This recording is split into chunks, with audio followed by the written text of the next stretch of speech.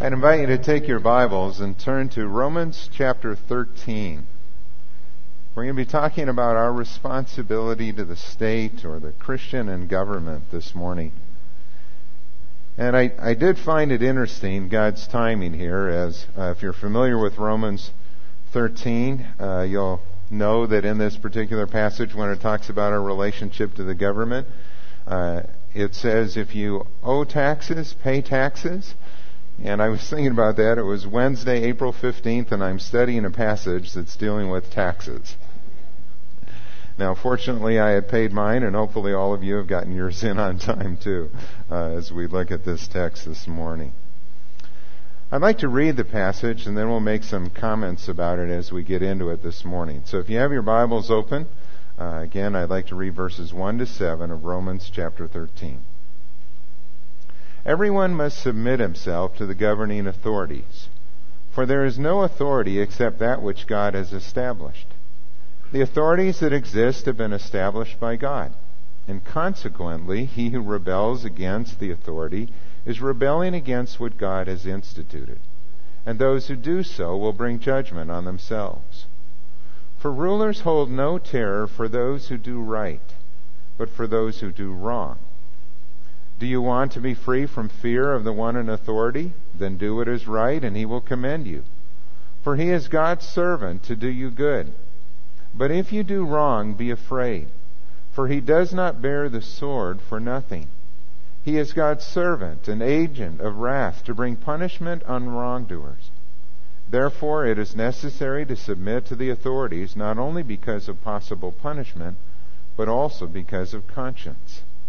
This is also why you pay taxes, for the authorities are God's servants, who give their full time to governing.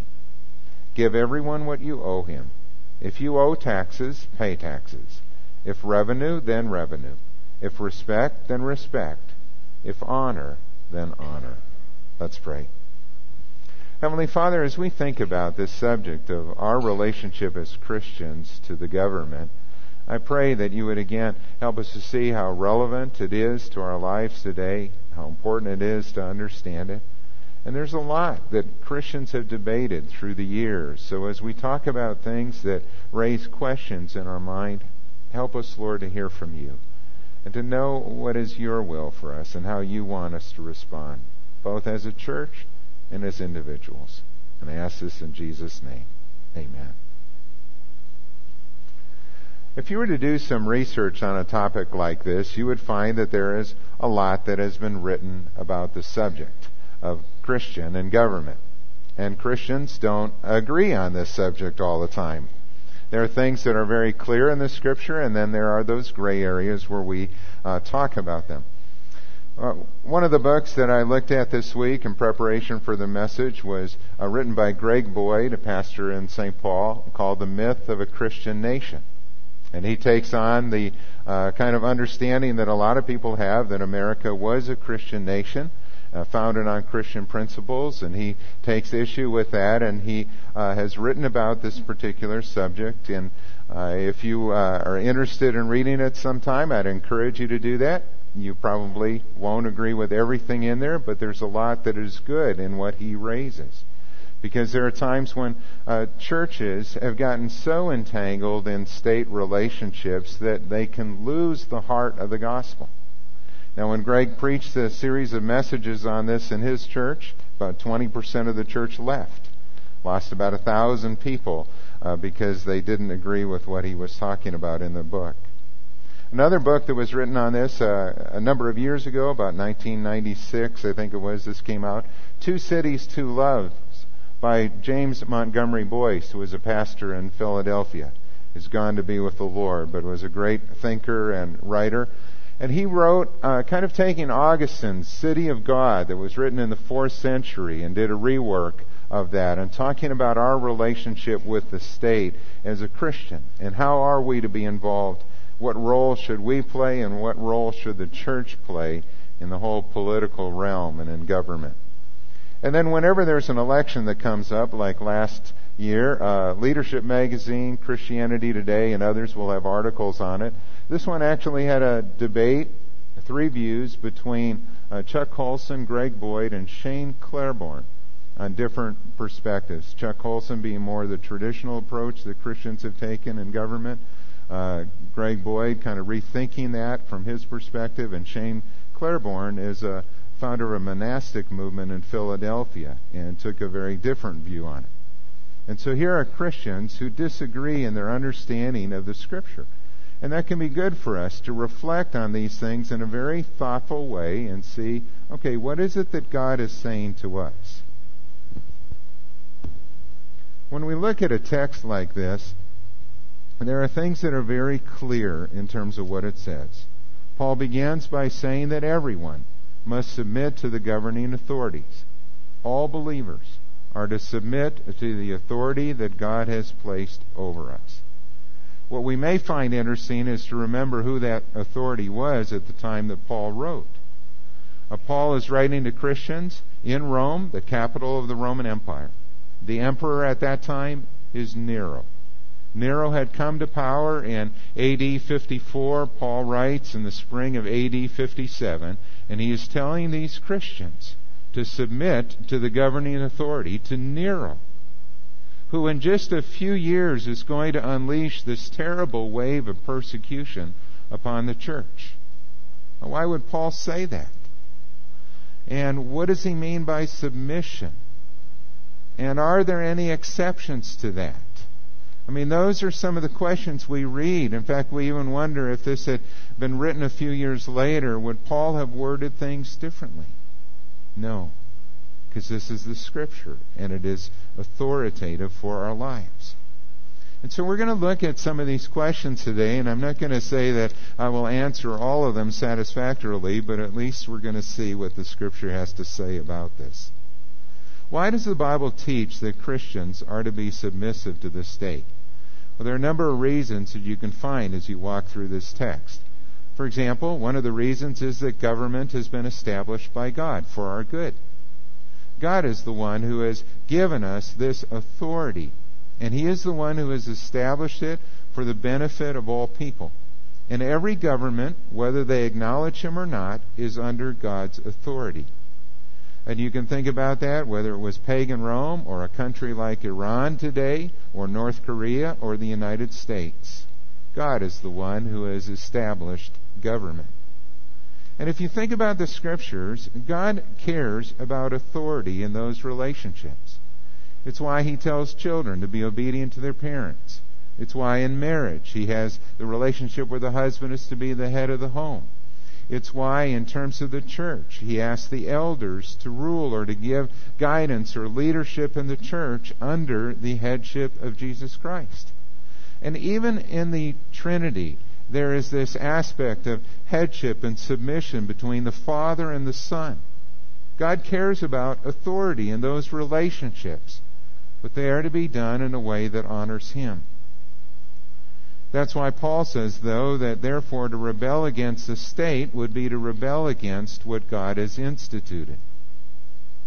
Now, government's purpose is to keep the peace. It is to maintain law and order. And you see that in verses 3 and 4, that governments are established to reward those who do what is right, and they are to punish those who do what is wrong. They are even called here God's servants, and the word that Paul uses in Greek is the same word that's used for deacons, ministers. They are God's servants. And then in verse 6, he uses an even stronger word when he calls them God's servants. He takes the word that was used for the priests who would serve in the temple in their ministry, liturgos. And he will say that these who work in government are God's servants, God's ministers. It's interesting, isn't it? That when done as God intends, as unto the Lord, these individuals are representing God and are servants of Him. It's where we get the idea of government officials being public servants who work for the benefit of the people who live in a community or state or region where they serve. He also tells us about government that they are the ones who bear the sword, who are to defend the people. Remember in the previous chapter he talked about how when someone has wronged you as an individual, that it is not our place to take revenge.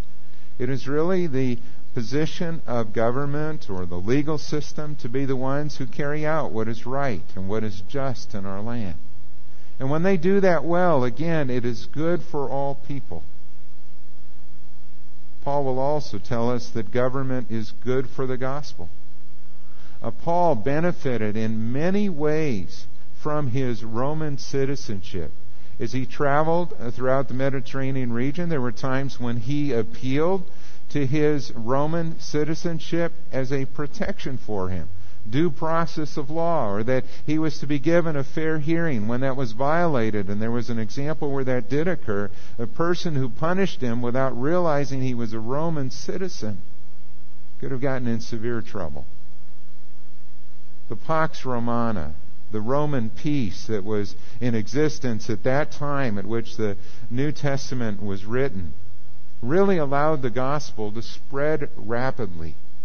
Not only did the Romans build a good system of roads that was good for their armies to be able to move quickly, but it was good for the gospel to move quickly.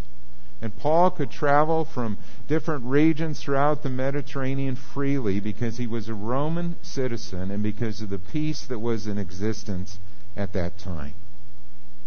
And I think as Americans, we would also agree that American religious freedom has also been good for the gospel.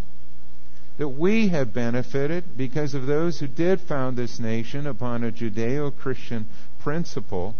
They understood the potential corruption of man, and so they instituted a government that had checks and balances in it.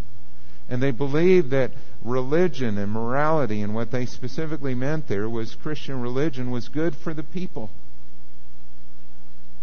In their writings, they expressed that. And how important it was that if we were to preserve our freedoms, we would need to preserve our morality, our conscience.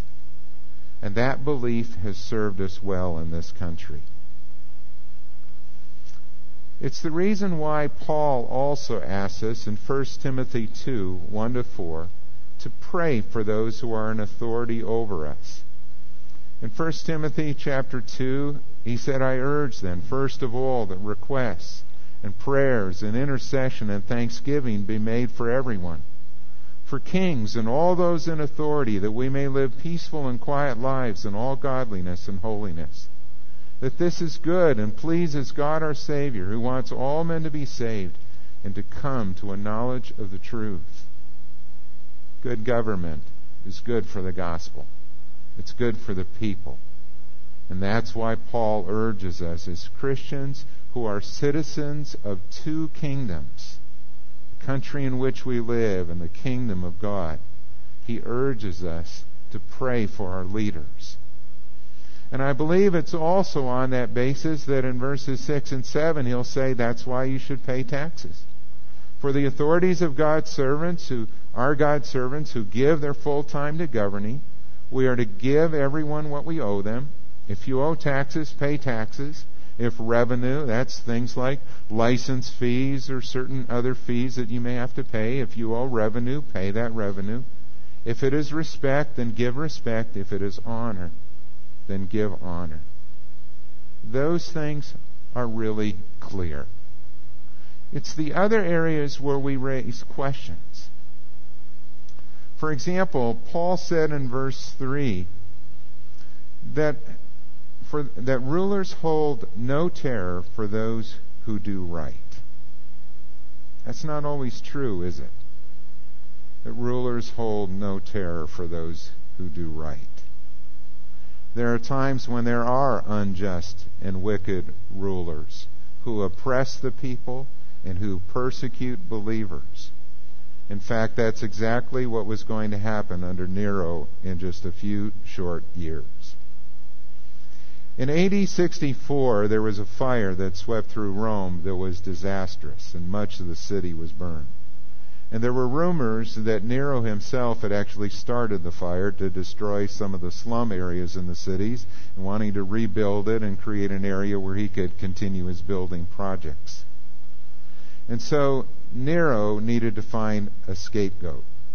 And the Roman historian Tacitus wrote about that Nero blamed the Christians.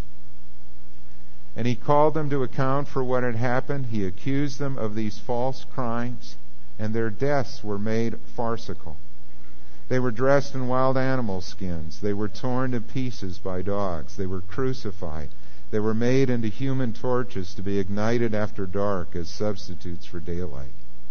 Nero provided the gardens for this spectacle and exhibited displays in the circus, at which he mingled in the crowd. But the people understood what was happening, and their sentiment turned in favor of the Christians because it was felt that they were being sacrificed to one man's brutality rather than to the national interest. So what are Christians to do under such a government? And why would Paul say what he does about submitting to the governing authorities? I believe it is because he is talking about government as it should be. Government as God intends. And he's not dealing with the exceptions at the moment. Richard Halverson, who for many years was a chaplain of the United States Senate, said this. He said, "To be sure, men will abuse and misuse the institution of the state, just as man, because of sin, has abused and misused every other institution in history, including the Church of Jesus Christ. But this does not mean that the institution is bad or that it should be forsaken. As a matter of fact, it is because of this very sin that there must be human government to maintain order in history until the final and ultimate role of Jesus Christ is established. Human government is better than anarchy, and the Christian must recognize the divine right of the state." Do you hear what he's saying? He's saying that people do misuse and abuse authority. It happens in government, happens in the church, happens in marriage. It doesn't mean that those institutions are wrong.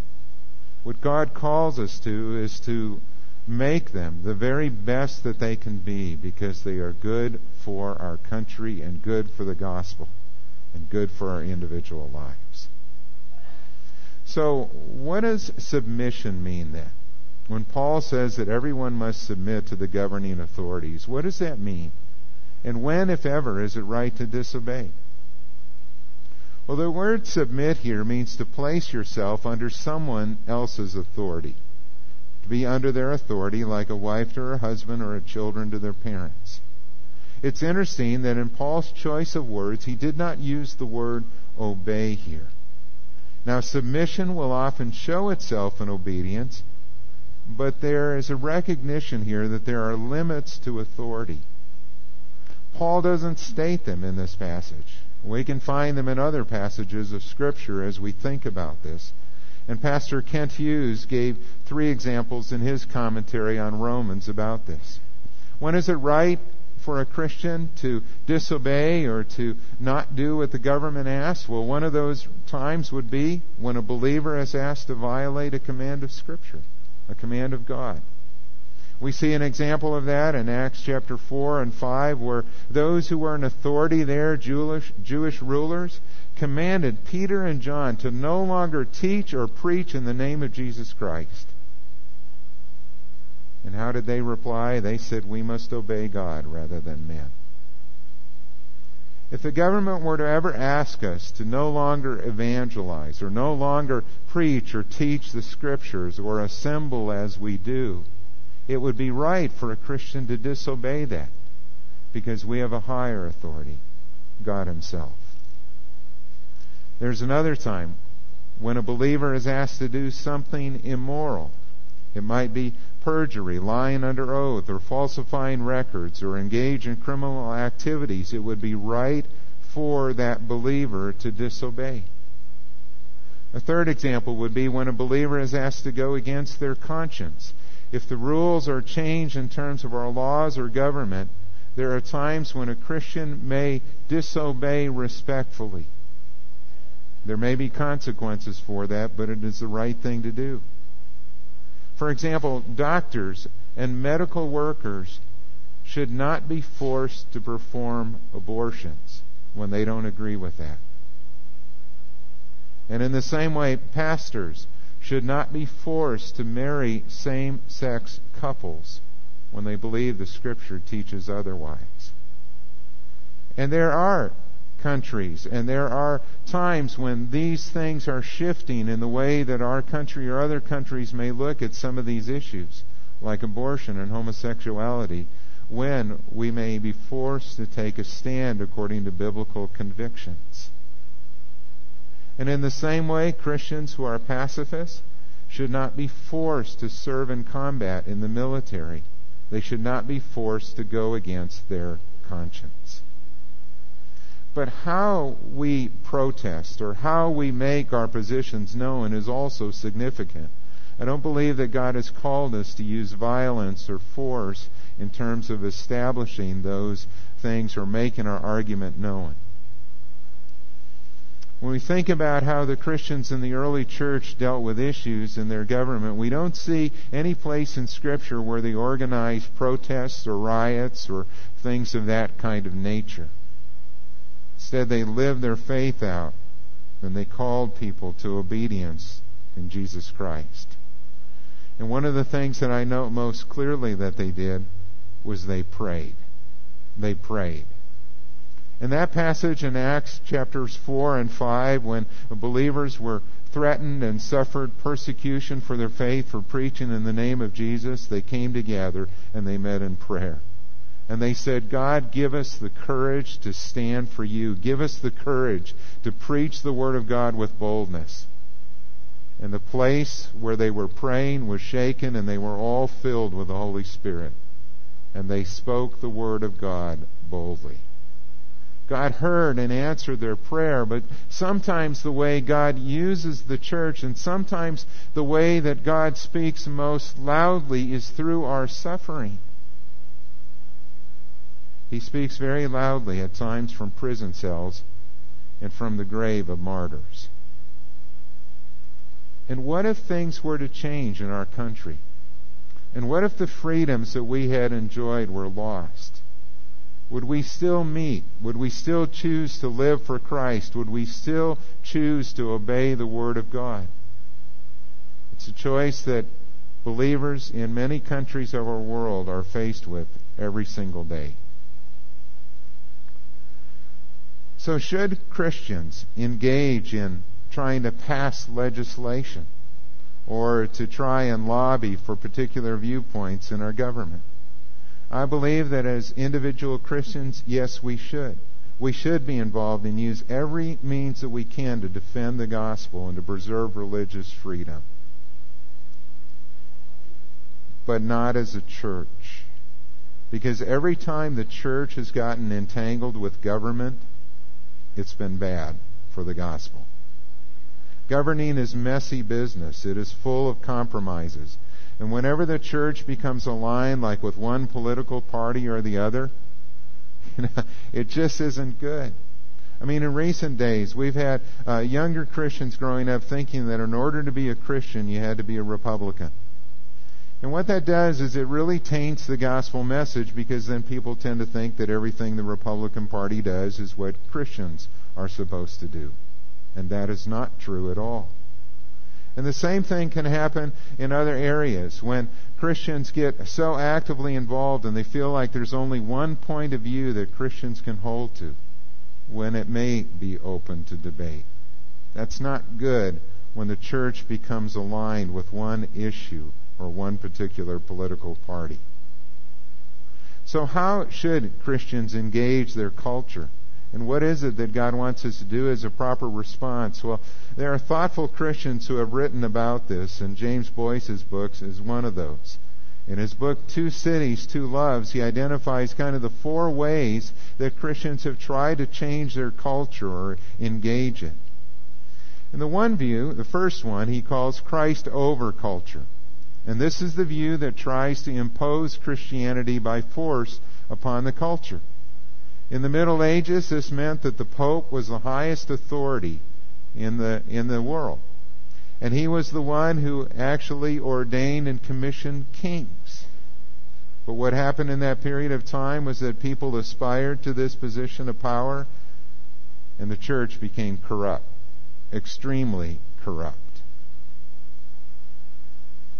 And this particular view of Christ over culture is also the view of many evangelicals who want to take back America by legislation.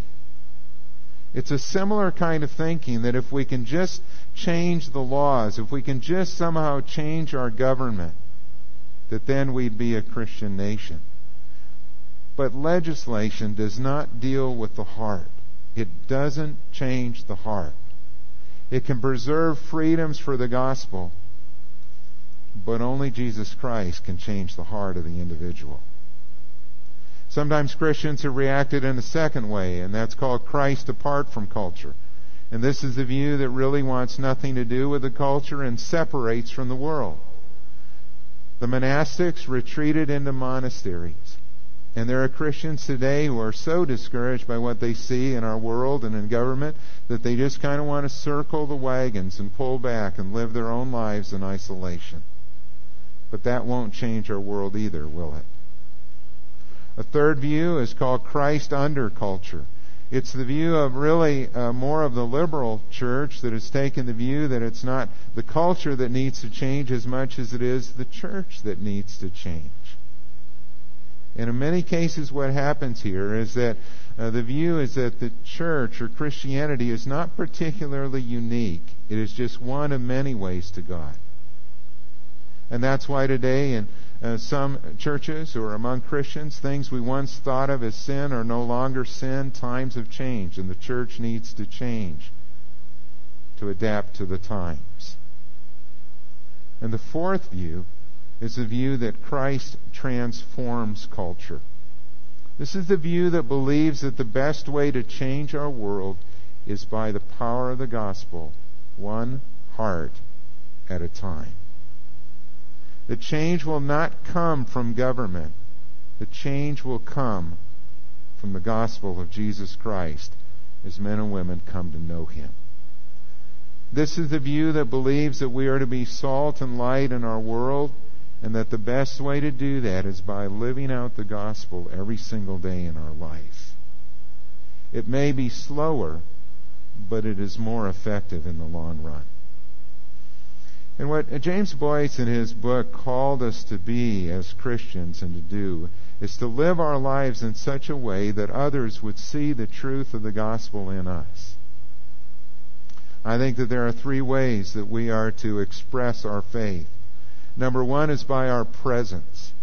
Again, that in all walks of life, whether we are in education or business or medicine or law or government, wherever we may be, we are to live out the truth of the gospel in us so that others can see that. It's the call to be salt and light in our world. The second way is through persuasion. We are to proclaim the truth of God's Word. And we are to never be ashamed of the gospel, because it is the power of God for salvation. And so we are engaged in this dialogue that's going on in our world about the issues of our time, but the weapons we fight with are not physical weapons of the sword. The weapon we use is the Word of God and the truth of God's Word. And we take every thought captive to the obedience of Jesus Christ. And we need Christians who are articulate defenders of the truth. We need men and women who are in places of government and law and who can help to shape those laws in our nation. And thirdly, we are to make a difference in our world through prayer, by the power of God as He hears and answers our prayer. 2 Chronicles 7:14 is still true when God says, "If my people who are called by my name will humble themselves and pray and seek my face and turn from their wicked ways, then will I hear from heaven and will forgive their sin and heal their land." God calls His people to pray. You know, I think about these three areas. Those are very important for each one of us. We each have a role to play in our particular work or vocation. And by our life, we can be a witness for Jesus Christ. We can also speak up to defend the truth of Scripture and to share what God has said and use every means possible to persuade others. But ultimately, it is the power of God that changes the hearts of people and changes our nation. The former British Prime Minister, Margaret Thatcher, was an unusual politician in that she understood the limits of government and called for its renewal by people able to live a life of true faith. She recognized this difference between the church and the state.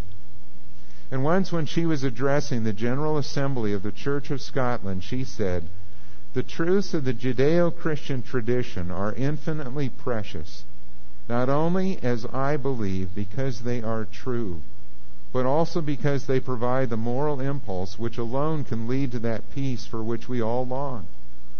There is little hope for democracy if the hearts of men and women in democratic societies cannot be touched by a call to something greater than themselves.